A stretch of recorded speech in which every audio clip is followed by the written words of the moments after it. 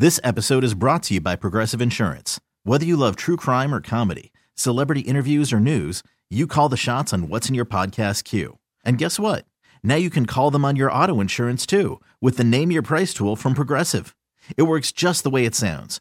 You tell Progressive how much you want to pay for car insurance, and they'll show you coverage options that fit your budget. Get your quote today at Progressive.com to join the over 28 million drivers who trust Progressive. Progressive Casualty Insurance Company and Affiliates. Price and coverage match limited by state law. Call from mom. Answer it. Call silenced. Instacart knows nothing gets between you and the game. That's why they make ordering from your couch easy. Stock up today and get all your groceries for the week delivered in as fast as 30 minutes without missing a minute of the game. You have 47 new voicemails. Download the app to get free delivery on your first 3 orders while supplies last. Minimum $10 per order. Additional terms apply. And we are coming to you live from the Rocket Mortgage by Quicken Loans Studios. You want to see your loan options? Adjust payments and closing costs online in real time, folks. Rocket can. It's Ken Carman on CBS Sports Radio, 855-212-4CBS, 855-212-4227. Matt Murschel, Orlando Sentinel, college football writer, national college football writer. That's at 12:20 p.m. Eastern. 855-212-4CBS, 855-212-4227. And with that, I bring on the great Ryan Hickey, who gets a chance to do Champion's Pose as we start off this hour. Hickey, do Champion's Pose. Ken, I don't want to say I saved your life. Class, but in the discussion and warning you that Rob Dibble and you, if you guys ever got in fisticuffs, he would kill you. Yesterday we had a conversation. Yes, let me explain it. Yesterday, let me explain it, okay? We're having a conversation, Hickey and I, and he says, hey, I got your Rob Dibble for tomorrow. I'm like, great. This will be perfect. He's a nasty boy. This is going to be awesome. And how did it get brought up? I'm like, man, he probably got in a lot of fights out there on the mound or whatever. And I'm going, I don't know why. How did we get to the conversation? I'm like, he's got to be in his mid-50s. I bet I could kick his ass now, right? Well, because you're talking about, like you said, most pitchers, if they throw beanballs, retreat and want someone else to fight. Exactly, so saying Rob Dibble's, he's a guy where if he came to the mound, that batter's going to get punched. He's not one of those guys running away. He's one of the few pitchers who's going to stand in. And if for whatever reason, I guess you thought if you were a batter in charge mound, you would kick his ass. No, I said in real time now, me at 34 years old and he at 57 years old or whatever he is. I'm not sure how old he is. I'm just guessing when he pitched in the 90s. 94 was his last year, maybe 95. We put him at 55 years old? 50, 57, somewhere in there? Yeah, about 20-year difference, give or take. Okay, so he's 20 years older than me, and I don't know how we got on it. I'm like, man, I bet Rob Dibble could kick a lot of guys' asses back in the day, but he couldn't kick my ass now. And you immediately went, I bet he could kick your ass now, Kenny. And I was like, no. I go, I'm 6'3". He was what? I think he was 6'3" or 6'4". So Rob Dibble was a big dude. And you and I was like, I bet I could kick his ass. I'm going to bring him on tomorrow, and I'm going to say, Rob, I'm going to kick your ass. What are you going to do about it? And that was a joke. And then at the end, I cannot believe he says he does some form of mixed martial arts that I can't even pronounce. You would have been 6 feet under if you charged him out. If I drove to Hartford, Connecticut, and offered to fight Rob Dibble would kick my ass all the way back to Streetsboro, Ohio. Kimbo Slice style. Backyard brawl, he would kill you. Of all the dumb things I've ever said or ever thought, I'm like, yeah, I'd kick Rob Dibble's ass, sure. Rob Dibble would whoop my ass. Just think, you'd rather be wrong, saying it, realizing it now, than making the drive. That would be maybe the longest drive of your life. From Hartford, then I'd have Connecticut, but remember, to Cleveland, Ohio. I'd have to go back to Hartford to get my truck. So he'd kick my ass all the way back through the state of Pennsylvania, through New York, the whole thing. All the way back to Ohio, and then I'd have to go back and get my truck with a sore ass. Well, I know better to never ever test Rob Dibble. 855-212-4CBS. Hickey, help me out, buddy. Well done. You're welcome, Ken. You're welcome. Fantastic as always, my friend. Hickey, we're going to do it different today. We're going to do the top 5, at 1 o'clock because I think it's going to end up taking a life of its own, and I want to give it time to breathe, and I'm going to want people to get in, and whether or not they're going to agree with me or disagree with me, that's going to be something in its own right. So what is the top we both know the top 5. Usually you spring it on me. What's the top 5 that we're going to do at 1 o'clock today? Go ahead. Well, thankfully to the NFL players, they gave us this 10. one. That's 10 Pacific time, by the way. Yes, 10 a.m. on the West Coast, the great Gold Coast. There you go. Top 5 NFL players. Didn't think we had to do this list. The NFL players put out a list that raised a lot of questions, so we'll do our own top 5 NFL players of 2020. Man, I've missed you. And I know you're going to leave me again in August because you suck, but either way, I've missed you so much. I'm looking forward to that coming up at 1 o'clock. I already want to give my takes. I'm not going to give away what I can sell. 1 Eastern, 10 Pacific, we'll go over the top 5 NFL players. Because I think I'm going to tell you right now, I think the players got it wrong. And I don't care. I know you might be listening to 105.7 The Fan in Baltimore. I don't care. You can cram it with walnuts because there's no way he's number 1 in the league. And I'm going to tell you why coming up at 1 Eastern, all right? And you could give me all this gobbledygook about, well, you know, they were based on the regular season. Yeah, I'm sure NFL players are really going to hold themselves to that maxim. Well, we can only count the regular season. I'm sure they took it that seriously, didn't they? This isn't the baseball writers. These are other NFL football players. They're not taking it that seriously. I didn't even get a chance to run by you a top 5 that I wanted to run by. I've been dying to run by you for the last 2 weeks, and I wasn't able to do it last week with you. Or the week before. Which was what? Because, no offense to Billy, Billy doesn't watch movies. Billy watches the Nets. Billy would watch a movie about the Nets, but he doesn't watch movies.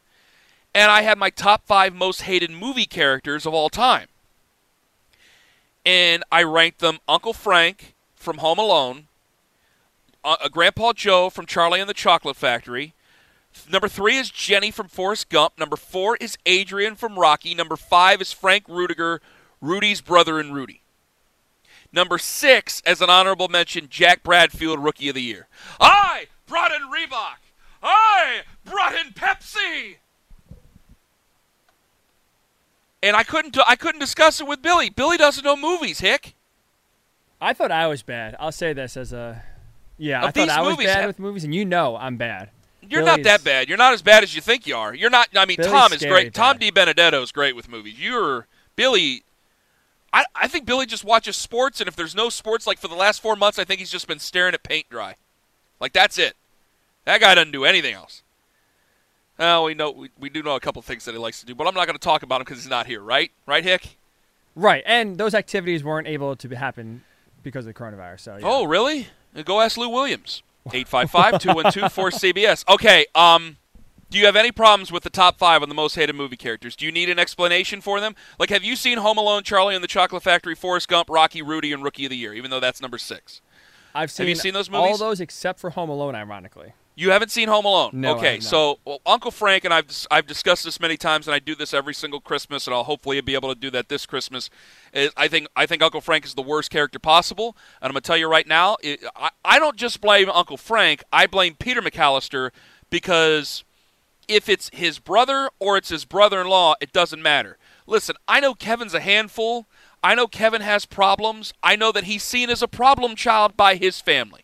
But you can't tell me that you're going to let Uncle Frank, your tight-ass either brother or brother-in-law, I think it's his brother-in-law, you can't tell me you're going to let your tight-ass brother-in-law talk to your son like that. I'm going to tell you right now, if that was my house and I'm paying for a vacation to both Florida and France in consecutive years, if you talk to my son like that, you and I are going to have problems. And you better be Rob Dibble if we're going to go ahead and have these problems. Because I'm going to kick your ass out in the driveway. I know I can't kick Rob Dibble's ass, that's for sure. I guarantee I could kick Uncle Frank's ass. I put that still on Peter. I put that on Mrs. McAllister. Because I think they're both stupid to sit there and think that Buzz, any idiot who looks at Buzz for 5 minutes knows that Buzz is one of the greatest morons in cinematic history. To be taken by what type of moron do you got to be taken by Buzz McAllister? His name is Buzz. He's called Buzz. Just look at him. It reeks of stupidity. Uncle Joe, Charlie and the Chocolate Factory, Jim Rome's taught us about that many years ago. Do I even need to go over Grandpa Joe? No. I think America knows about how bad Grandpa Joe is. That's the one good thing about social media is that people now know just how much of a horrible individual Grandpa Joe is. And I do want to say one little part of that commentary. I do think that there were many Oompa Loompas who quit the chocolate factory because of Grandpa Joe. Like, I think there were plenty of Oompa Loompas who said, I came here to make chocolate, not to wash greasy old men. Make sense? Makes sense. Makes sense. Jenny from Forrest Gump. I know that Jenny had a rough up childhood. I know she had a rough upbringing. I don't think, though, if we're talking two wrongs don't make a right today because of beanballs and things like that, I don't know if that is okay to lead on Forrest. Forrest has a heart of gold. I think if Forrest was a real person in real life, he would be a billionaire booster of the University of Alabama's football team and probably pays the majority of Nick Saban's salary. Has probably paid for multiple upgrades to Bryant-Denny Stadium. Do you see that happening there, Hick? Jenny's the worst. Yeah, there's like I would say that Forrest now is the T. Boone Pickens, God rest his soul, is the T. Boone Pickens of the University of Alabama if Forrest was in real life. And Jenny, listen, I know you had it tough, but that doesn't mean you lead a person who has trouble learning. You don't lead that man on in his heart. I will leave it there. Adrian and Rocky were the greatest wet blanket in cinematic history. There's so many people who disagree with me at this. At number 4, Adrian is the succubus of Rocky. Rocky does everything he can. First off, she doesn't even want to date him. She's working at the pet shop. She's feeding dogs and birds, and here you got Rocky. He just wants to take her on a date. She don't want to do it. Then she's beholden to who? Paulie, her drunk brother, who, by the way, Rocky doesn't even trust to be a leg breaker for Gazzo. Rocky doesn't even trust, I want this to be underlined, Rocky doesn't trust Paulie to be a leg breaker collector for Gazzo. But for whatever reason, after Rocky IV, when Rocky fights for free for the good of his country, when Rocky fights for free, for whatever reason, Adrian, who leads Rocky on or plays hard to get with Rocky and tells Rocky consistently that he can't win, that he can't do it, because I know that she's under the guise that she just wants her husband to be healthy, and I guess that's okay. But obviously, they can't afford any single part of a lifestyle if he can't fight. You heard in Rocky II, he can't read. They only work with professionals. He can't read. You heard that yourself. So Adrian, through all that, knowing all that stuff, decides to put who in charge of the finances? Paulie. Her drunk, irresponsible, surly brother. Does any of that make any sense at all, Hick? No, it does make sense. I agree. Thank you. And Frank Rudiger, listen, if you're dressing and you got to beg your brother to get the old man to go over and see you play college football, to see you stand on the sidelines in a uniform to live your dream, you're a real bad person. Frank's a really bad guy. I know that Frank ended up taking the old man out there. They ended up taking the bus over there to South Bend to go watch Notre Dame play. Frank sucks. Frank sucked then. Frank sucks now. Frank will always suck. Frank's the worst.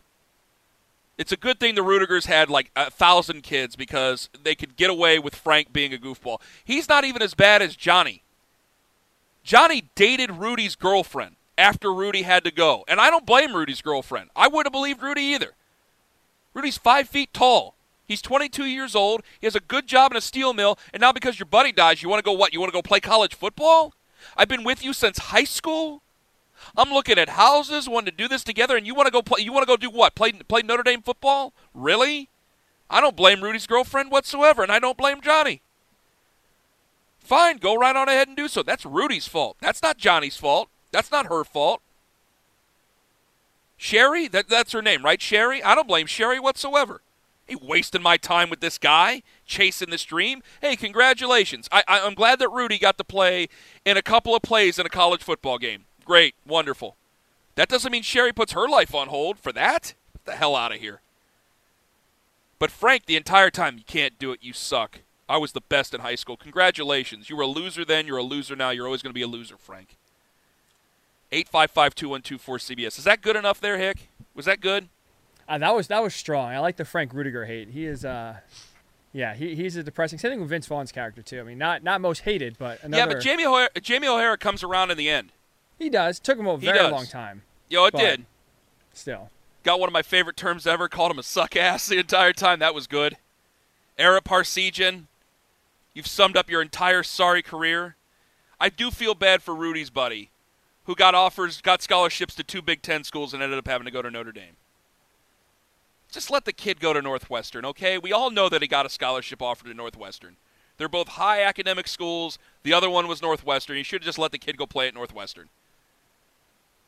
It's better than being on the taxi squad over here for Notre Dame. 855-2124-CBS. All right, coming up next, maybe knowing there's going to have to be punishment enough. Matt Murschel joins us at 12:40 Eastern. It's Ken Carman on CBS Sports Radio. This is the Ken Carman Show on CBS Sports Radio. Matt Murschel in less than 20 minutes. 855-2124-CBS. That's CBS Sports Radio's toll-free line. It's brought to you by Geico. You want to save 15%, get to geico.com as soon as you can. Save a lot of money, okay? Save a lot of money. There are people who are disagreeing with me. I'm going to get back into the Joe Kelly thing here in a second. There are definitely people who disagree with me. Robert says, Ken, bro, if you're attacking Grandpa Joe, you're twisted up. Just saying. Listen, I'm not taking anything away. Go back and go on YouTube and find Jim Rome on Grandpa Joe. I guarantee it's there. He taught us that over a decade ago, how bad a guy Grandpa Joe is. I assumed we all knew. Grandpa Joe's a horrible person. Horrible. Lay there in bed for 20-plus years while your daughter washes the clothes of people who are much more wealthy, and you have to have your tobacco every day because that's what you need when you're dirt poor. Hey, they can barely put porridge on the table there for everybody to eat, but boy, God forbid you can't have your pipe one day there, eh, Joe? Then all of a sudden your grandson looks like he's going to make it, and magically you're able to walk. You're telling me that Georgette and Josephine and Josina, or whoever the other ones are, George, you think that those other three in the bed didn't hate Grandpa Joe? You're telling me that Grandpa George didn't look across from Grandpa Joe every single night for the last 15 of those 20 years and just dream of taking a pillow and putting it over his face? And you see the look of that house. No offense, you got to do what you got to do. I have nothing against Charlie's mother. She's doing everything she can. But that bed, when Grandpa Joe gets out of that bed, can you imagine the stench? It had to be unbearable. 4 people like that in a bed? Holy Toledo. I mean, it's unimaginable, the smell. 855-2124-CBS. Go ahead, look it up. Because I'm not going to steal anything away from the legend. He already told you. Grandpa Joe's a horrible man. Nearly ruined all their lives. And certainly when they did move into the chocolate factory, they should have made a two-parter and showed how bad things were. Because especially with everything going on there at that chocolate factory, there'd been a lot of Oompa Loompas saying, I don't need this stuff, I'm out of here. From Grandpa Joe, piece of garbage. 855-2124-CBS. Alan in Baltimore, you're next up on CBS Sports Radio. Go ahead. Hey, how's it going, Ken? Great show this morning. Thank you. Thank you. All right. I just want to say it's almost like you hopped in Doc Brown's DeLorean, you gunned it to 88, and you went back to my childhood because you woke something up in me today. I agree with you unequivocally that Uncle Frank from Home Alone was a literal human piece of you-know-what. Yep, and thank you. I'll give you 2 more examples. In the first Home Alone movie, when the pizza delivery guy knocks over the statue with like $150 worth of pizza, opens up the door, takes the pizza, and then when he says $144 or something, it was $100. Alan, it was $122.50. Tell the rest. Tell the rest, Alan. Yes. Yeah, he says, "Oh, it's my brother's house." And actually, I work for a global athletic apparel company, and that's a running joke with me and the guys at my job. When you're just projecting that type of behavior, we just look at each other and say, "Ooh, it's my brother's house." See, this is what I'm. Alan, thank you. People need to read. It's a holiday classic, but part of what makes it a holiday classic, Alan, is we all have guys, honestly, we all have guys in our family who are like that. We all have people who are like that. Listen, you can be surly. You can be unlikable. The worst quality you can have in you is cheapness, Alan. You know that. Absolutely. Now, here's the second example. When they're on the plane and they realize that Kevin's gone, Uncle Frank makes the comparison of Kevin, an entire child, to his reading glasses. Oh, yeah. And says, "Oh, I forgot my reading glasses." And I remember being like 9 or 10 or whatever that was that Home Alone came out, and I said, if I could, like 10-year-old me said, if I could walk Uncle Frank up a mountain, and when we got to the top, I just tell him to lean forward. Terrible human being. Terrible human being. Drop him off, Alan. I wish I could drive there and give you a socially distanced hug. Alan, thank you very much for the call, my friend. I appreciate it, and I appreciate the kind words. I mean, I have a whole conspiracy theory that I like to share during the Christmas time. I'm not going to give it away now. You're going to have to listen to me around Christmas. I'll share it then. I'm not going to share it now. Because are Peter and Frank brothers, Hickey? Are they brothers, or is it her brother? Oh, I have to look that up. Because it works with the conspiracy theory, and it's part of the reason why I think that Frank was pretty laissez-faire about Kevin being lost while they were on the plane. There's a big conspiracy theory that I like to share around Christmas time every year. Other people do War of the Worlds. I like to tell my conspiracy theory of Home Alone. 855-2124-CBS. Sean in Atlanta. Get me back to Joe Kelly here, Sean. You're next up on CBS Sports Radio. Yes, sir. Thank you for taking the call.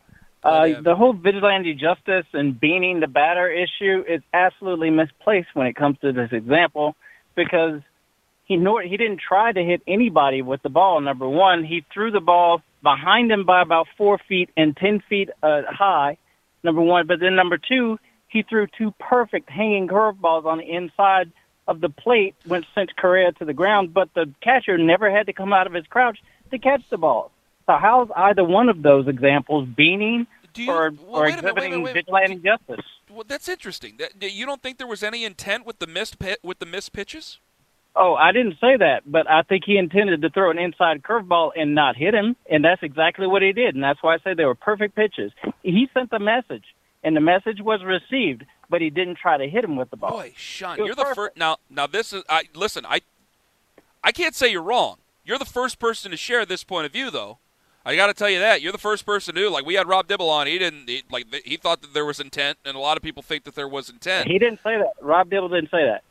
I just listened to him. He didn't say that. Well, in terms of throwing at guys? He didn't. No. You're saying he did not say he intended to hit him in the literal sense, but exactly. We were talking about it the entire. Point. But okay, Sean, you're not wrong. You're not wrong. But I would say the majority of the point I'm arguing, most people thought there was intent. You're one of the people who doesn't think that there's intent. Now, Joe Kelly's going to say, well, Sean, that might be true, and I might be one of them. Joe Kelly's obviously going to say there was no intention, and there's that video that he had during the break here that kind of sort of backs him up in that case. Most people are thinking there's intent. So I'm not right to assume right to assume that there's intent. You're correct about that. That's the problem, because the catcher never had to go outside of his crouch to catch those two inside pitches. Okay. They were perfect. And then the other one was so far away that he didn't even have to duck. It was behind him, and the angle was going away from the batter. How was that intent to hit him? That's true. I would still say, though, that if we're acting under this, I wouldn't say that about that, Sean. And I think you're right, and I thank you very much for the call. You're not wrong. I think you're right on that case. I think most people thought that there was an intent. I think that there was a thought of tongue-in-cheek. The fact that he did chirp back at Carlos Correa. Now, Carlos Correa could have thought that there was intent because of history, because of what had happened already in the at-bat, because of what had already happened during the inning. That doesn't mean that there was. Sean's right. But if we are under the thought that there was intent, then it's something that I can't condone. And we're talking about, now, I'm not saying it's in the term of vigilante justice. A lot of people are telling me that. The problem where I have it with vigilante justice is, to me, it's the same premise as Batman, folks. And there is a little bit of a wink and a nod with what you saw with Rob Manfred and with Joe Kelly. You have to do something about that. That happens on the field. And especially this whole thing where Major League Baseball has made a total farce of what they're doing with the virus, but you're getting guys basically together to get into a very tested moment and possibly inciting a fight, he has to do something there with Joe Kelly. If a lot of us think that there was intent, Sean's arguing the intent. I have nothing to back up that Sean is wrong. Sean wins. But if we're acting under the assumption that there was intent, and a lot of people are, then if you're proclaiming it as vigilante justice and you say that something was wrong, I still say, yeah, that's fine. But somebody still pays a penalty if they go vigilante justice. It's the same thing as Batman. Commissioner Gordon, while personally it talks to Batman and works with Batman, the Gotham police are always looking for Batman because they know they don't need every Tom, Dick, and Harry out there trying to be vigilantes over here. We've all seen, even if you don't want to go back to Batman, folks, you guys have all seen Boondock Saints. Great movie. Not according to Rotten Tomatoes, but it's an amazing movie. Willem Dafoe knows exactly what the hell's going on. He's not stupid. Willem Dafoe figures it out. Willem Dafoe's okay with it. But the Boston police, they need to go after the Boondock Saints because they don't want every Tom, Dick, and Harry going out there trying to beat up people, trying to kill people, and doing that stuff. Basically, Boondock Saints is nothing but Batman with guns. It's Irish Batman. And you can't have that. And I just don't think that two wrongs in this case make a right. Because to me, a baseball's still a weapon. Now, Rob Dibble disagreed. He said, listen, you can control it. Now, he did say if it were in the ribs, it'd be fine. Rob Dibble said, and the quote from Rob was, he didn't like it that it was at the head. Now, that's Rob Dibble. That's a major league pitcher. It's not me. That was Rob. So that's where Rob, I believe, felt that there was intent, even though he never said the term intent. But I still think of it in this, is that if Carlos Correa, and I can't stand the Astros, man. I'm sorry. I know this is a weird thing to say. I wish they would have been punished more. But if Carlos Correa would have taken his bat and whipped it back at Joe Kelly, we'd be freaking out. They're both weapons. Bert Campaneris did it back in the 70s. They're both weapons in this case. 855-212-4CBS. We'll get back to this. Coming up at 1 o'clock, I think the players got it wrong. I think jealousy is a stinky cologne, and a loser's always going to be the losers, and the Jets are always going to be the Jets. That coming up in the 1 p.m. hour. The 1 p.m. hour. Also next, Matt Murschel going to join us, Orlando Sentinel college football writer. Everything about college football, and you know what? I might be liking some of these lesser divisions playing in the spring. We'll talk about that with Matt coming up next. This is the Ken Carman Show on CBS Sports Radio. 855-212-4227. It's sponsored by Geico. That's CBS Sports Radio's toll-free line. Do you know that right now Geico's offering an extra 15% credit on car, motorcycle, and RV policies? Yeah. That's on top of what Geico already could save you, so what are you waiting for? Visit geico.com to learn more. College football season supposedly just around the corner, we hope. We know that the NCAA has come out with a bunch of different styles of helmets. And we also know that, I think what I saw yesterday, Texas had one, LSU had one, North Carolina had one. Mac Brown showed it off. Says they're already doing the walkthroughs with it. They have the full face shield. Hopefully it doesn't fog up too much. Hopefully I don't make things too foggy with Matt Murschel, who joins us right now. Orlando Sentinel national college football writer, College Gridiron 365 podcast host. Find him on Twitter, @OS Matt Murschel. Matt, on a scale of 1 to 10, how cheesy was that transition into bringing you on when I talked about hopefully I don't fog things up too much with you? It wasn't bad. I'm not going to believe me. I've had worse. So no, it was bad. I got it. I like it. Matt Murschel joining us on the show. Okay, let's hear it. First off and foremost here, give me a percentage that big time Power 5 college football happens in some form during the fall months. Wow. I would say at this point it's 50-50. I mean, that's better than I thought you were going to say. Okay, all right, all right. I mean, I think a lot is, we were talking over the last couple of days about the schedules and how the different conferences are, trying to move forward with this. But I feel like, again, a lot depends over the next, month or so, next month and a half. If we can start to see some things, numbers go down, if we could start to see, maybe testing getting improved, they're working on trying to improve it and speed things up on a daily basis. If those things can kind of happen, there's a possibility. But it's not a good sign when you're seeing what's going on with Major League Baseball right now, when you see the fact that, they've had to cancel games, and they're talking about possibly putting a halt on the season at some point, until they kind of get a better grasp of what's going on. I think those kind of things are something that the powers that be in college football are paying a lot of attention to right now, because they understand that could be them in 3 months, and they want that to happen. So they're trying very hard to follow what's going on, to figure out ways to make sure that those type of things don't happen. And I think as soon as NFL training camp kicks in, there'll be a lot of eyes on that as well. So that's why I feel like, the longer we kind of go before the season kicks off, I think there's a better chance you could see some sort of football in the fall.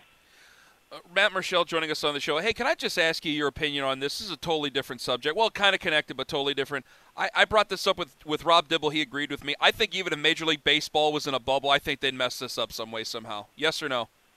Yeah, I think honestly, again, they struggled with this from the very start. I don't think they understood kind of the concept of when you're on the road, when you're going to all these, these different cities and venues, how difficult it's really going to be to keep everyone contained in that bubble.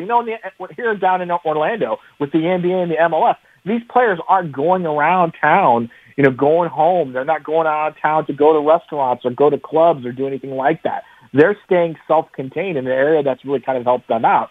Well, when you're Major League Baseball, you're going to different towns. Guys are going out to restaurants. Guys apparently are going out to places they shouldn't be going out to. There needs to be a really strict way of handling that. I just don't think Major League Baseball was prepared to do that. And we're seeing it really it's disappointing. I mean, NHL's in a bubble, NBA's in a bubble, soccer's in a bubble. They're all finding ways to make it work. Major League Baseball obviously couldn't get it done. So big-time college football, Big 10, Big 12, ACC. Well, the Big 12, they're kind of out there. We'll get to the Big 12 here in a second. ACC, SEC, looking to go conference only, trying to create their own pseudo-bubble in a way. And that cuts out a lot of mid-major programs. What should mid-majors do? What should Conference USA do? What should the MAC do? Should they think strongly about, hey, let's just worry about maybe playing each other in the spring, and maybe we can get good television contracts because people will like to want to watch football in the spring? Or do they just kind of deal with what they may and try to move on to 2021? Yeah, I think what they're going to try to do is, first of all, they're going to wait to see what happens next week. When the Big 12 finally comes down with its decision, they're the last of the power conferences to make a decision about the fall, and then they're going to kind of move forward probably with their own idea, whether that's going to be playing a conference only schedule, whether they're going to try to add some other games to provide a little bit of economic boost, especially with the television markets. I mean, a lot of these decisions are being made, as much as they're talking about player safety, a lot of this is being made monetarily and involves the television side of things. They're looking for content. They've got contracts that need to be filled. Each conference has a television contract that, at some point they got to find a way to inject that money into their individual schools, because these schools are struggling. So if I'm a Group of 5 conference, you're trying to figure out basically what's the best thing you can do, especially considering the fact that the reason the Big 10 and the Pac-12 and a lot of these conferences decided to go conference only is because of the fact that they didn't feel like the Group of 5 schools could find a way to test at the same sort of level that they couldn't afford to really test at the same level that they could. So if you're a Group of 5 conference, maybe you go conference only, maybe you try to figure out a way to make it work. I don't know if moving it to the spring helps out. I mean, I think it puts a little bit more strain on some of these schools. But at some point, they're going to try to find something, whether it's going to be a full schedule or not. It remains to be seen. But they're in a pretty much a waiting mode until everything else gets worked out with the Power 5. Is it completely unfeasible to talk about spring football even with the big-time college football stuff? Because I know that there's guys who they will just move on to the NFL, and God bless them. That's the way it should go. But I kind of look at it where I like the movie Major League 2. I'm probably the only person who does outside in Northeast Ohio, wherever. And I remember Rude Baker said it's better to eat bleep than not eat at all. And I'm going, hey, 4 college football games or 6 college football games or maybe 8 in the spring, depending on what we see. That's sure as hell better than nothing at any time until fall of 2021, maybe, Matt. Yeah, I think the thing that would really kind of derail that is this idea of what everyone else is going to do. If the power conferences are going to move forward and they're going to play football starting in September, then what happens to those bowl games? For those Group of 5 conferences, bowl games sometimes can be a big help for them. Now, that's not a major payday, but again, it's still an opportunity. So you're basically saying we're not going to go to a bowl game or at least we're not going to be able to face some of those prime opponents. You could make the move to spring if you're one of those conferences, but I think the concern would be you'd have to sit down with television and figure it out if they're able to do that. It's a big change, and then you're also looking at this idea of the impact on recruiting. If Power 5 conferences, and let's say the American, for instance, a Group of 5 conference, but one that's been trying to push its way into the Power 5 elite, if all those conferences are moving forward, they're recruiting right now. They're going to find a way to get those kids. If you're going to wait till the springtime, that's right in time when kids are getting ready to, really get ready to start making their decisions to sign sign their letters and go to school. So you lose a little bit of that as well. And then like you mentioned, you got the impact of what's going to happen with the NFL draft. If the draft remains in April and doesn't change, you got a lot of kids in those Group of 5 schools who may think they've got a chance to play somewhere. They may choose not to play just for the sake of maybe possibly working out and preparing for some sort of NFL career. So, it's always a backup. It's always been a backup for everybody, the idea of playing in spring. I'm just not sure if it's something they're going to go to right now. One of the things I don't like that people bring up, if they can play in the fall, say they were able to play an 8-game, 10-game schedule in the fall, I'd love it. I'd absolutely love it, and I think obviously everybody else would too. But people go, well, what do we do about a playoff? What do we do about a national champion? Now, it's not my money, so they'll all tell me to pound sand, but I go, why can't we just do it like the old days? If we can't have bowl games, we can't have bowl games. Let's go ahead and have the AP and everybody else vote on it. Why is that such a big deal? Yeah, I think everything that happens this year is probably a one-time thing. I know a lot of fans are upset about, those cross-conference matchups, the Florida State games, things like that. They're thinking those are going to be gone. I just think when we look at 2020 season, it's going to be just a standout type of season. It's not going to be reflective of everything. So I agree with you. At some point, when we get down to the end of things, we may not have 40-some bowl games this year. It may be smaller than that. It may just be down to the playoff when it's all said and done. The playoff may expand just this year because the conference commissioners of the power conferences may decide, since we're not playing full schedules, we're not sure if we're going to be able to get teams that are going to be able to qualify. We're just going to expand the playoff and take all conference champions and throw them in the mix and see what happens. There's things that they're on that really be throwing out there on the drawing board that I think would be done. But they would just be for this 1 year. I think then once everything kind of got settled in, I think you would then see things kind of move forward. I think the biggest thing that people got to understand is everyone's got to be flexible. And I think every school official, every coach understands that. Because at some point, there's nothing that says that 3 months from now, we don't have another huge outbreak and we have to stop everything, like they're talking about with baseball, and then, maybe go a month without playing again. So there's a possibility that can happen. We can't just assume everything's going to go safely, for the next 6 months and not have any problems. So I think everyone understands whatever happens this year is going to be kind of different and something they're just going to do a one-time thing. Matt Murschel joining us on the show. Follow him on Twitter at @OSMattMurschel. He is the co-host of the College Gridiron 365 podcast, the Orlando Sentinel, national college football writer. Alabama, Auburn, Ohio State, Michigan. Do those rivalries have to be played at the end of the season? No, I think you could move those up. And I wouldn't be shocked if they didn't try to do that. Again, like I mentioned, if they're concerned with this idea that who knows what's going to happen in 2 or 3 months, if they're concerned that there could be some sort of spike in results, maybe they move those games up. Maybe they move those games to September. We're hearing a little bit of that, rumbling, is that this idea that, some of those matchups may get done earlier, especially if you're a television executive. You want to see that. You want to get those games out there and be played. I think those would be the games that they're really focused in on. Then maybe you could look at some of these other games and decide maybe they're not as critical. I know that, with the Big Ten, with divisions, you want to look at that, see what's going on. You're the SEC with divisions, you want to see what's going on as well. So, again, you're playing these games, it would be big. I don't think they have to be done at the very end. Like I said, everything that's being talked about for this year is just been, it could be anything. It could be moving teams around the way they have to because they just want to make sure they kind of get some of these games in. Boy, I think that's a great point. Real quick, I got like a minute left. Notre Dame, is there any chance that they join the ACC, or is this just like you were saying, this is a one-year thing? No, I think it's a one-year thing. Listen, Notre Dame has spent, since its existence, basically fending off this idea of being in a conference. They love the independent model. And I think this year they understood it benefits them, it benefits everyone else they stepped in and said, we'll be part of the conference this year.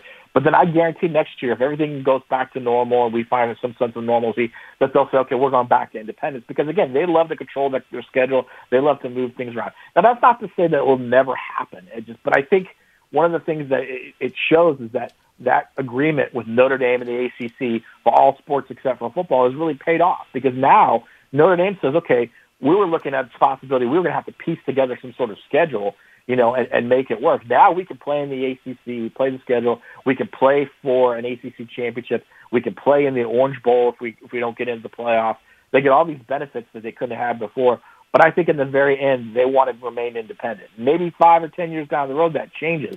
But as I tweeted out, this would be the year that Notre Dame would win the ACC, and that would just get everyone upset that they wouldn't come back and be a full-time member in football next year. That's the way this season kind of feels like it could go. Matt, thank you for the time, buddy. All the very best to you and yours. Hopefully we'll talk to you again. Hopefully we'll have some college football this year, my friend. Yeah, sounds good. You stay safe, okay? You too, buddy. Take care. The great Matt Murschel, Orlando Sentinel college football writer. Follow him on Twitter, @OSMattMurschel.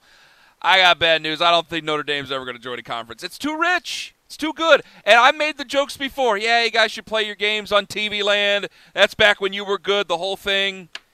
It just makes too much business sense, folks. I'll break it down again when we come back. 855-212-4CBS. We go over the top 5, and jealousy is a stinky cologne, America. It's Ken Carman on CBS Sports Radio. You could spend the weekend doing the same old whatever, or you could conquer the weekend in the all-new Hyundai Santa Fe. Visit HyundaiUSA.com for more details. Hyundai, there's joy in every journey.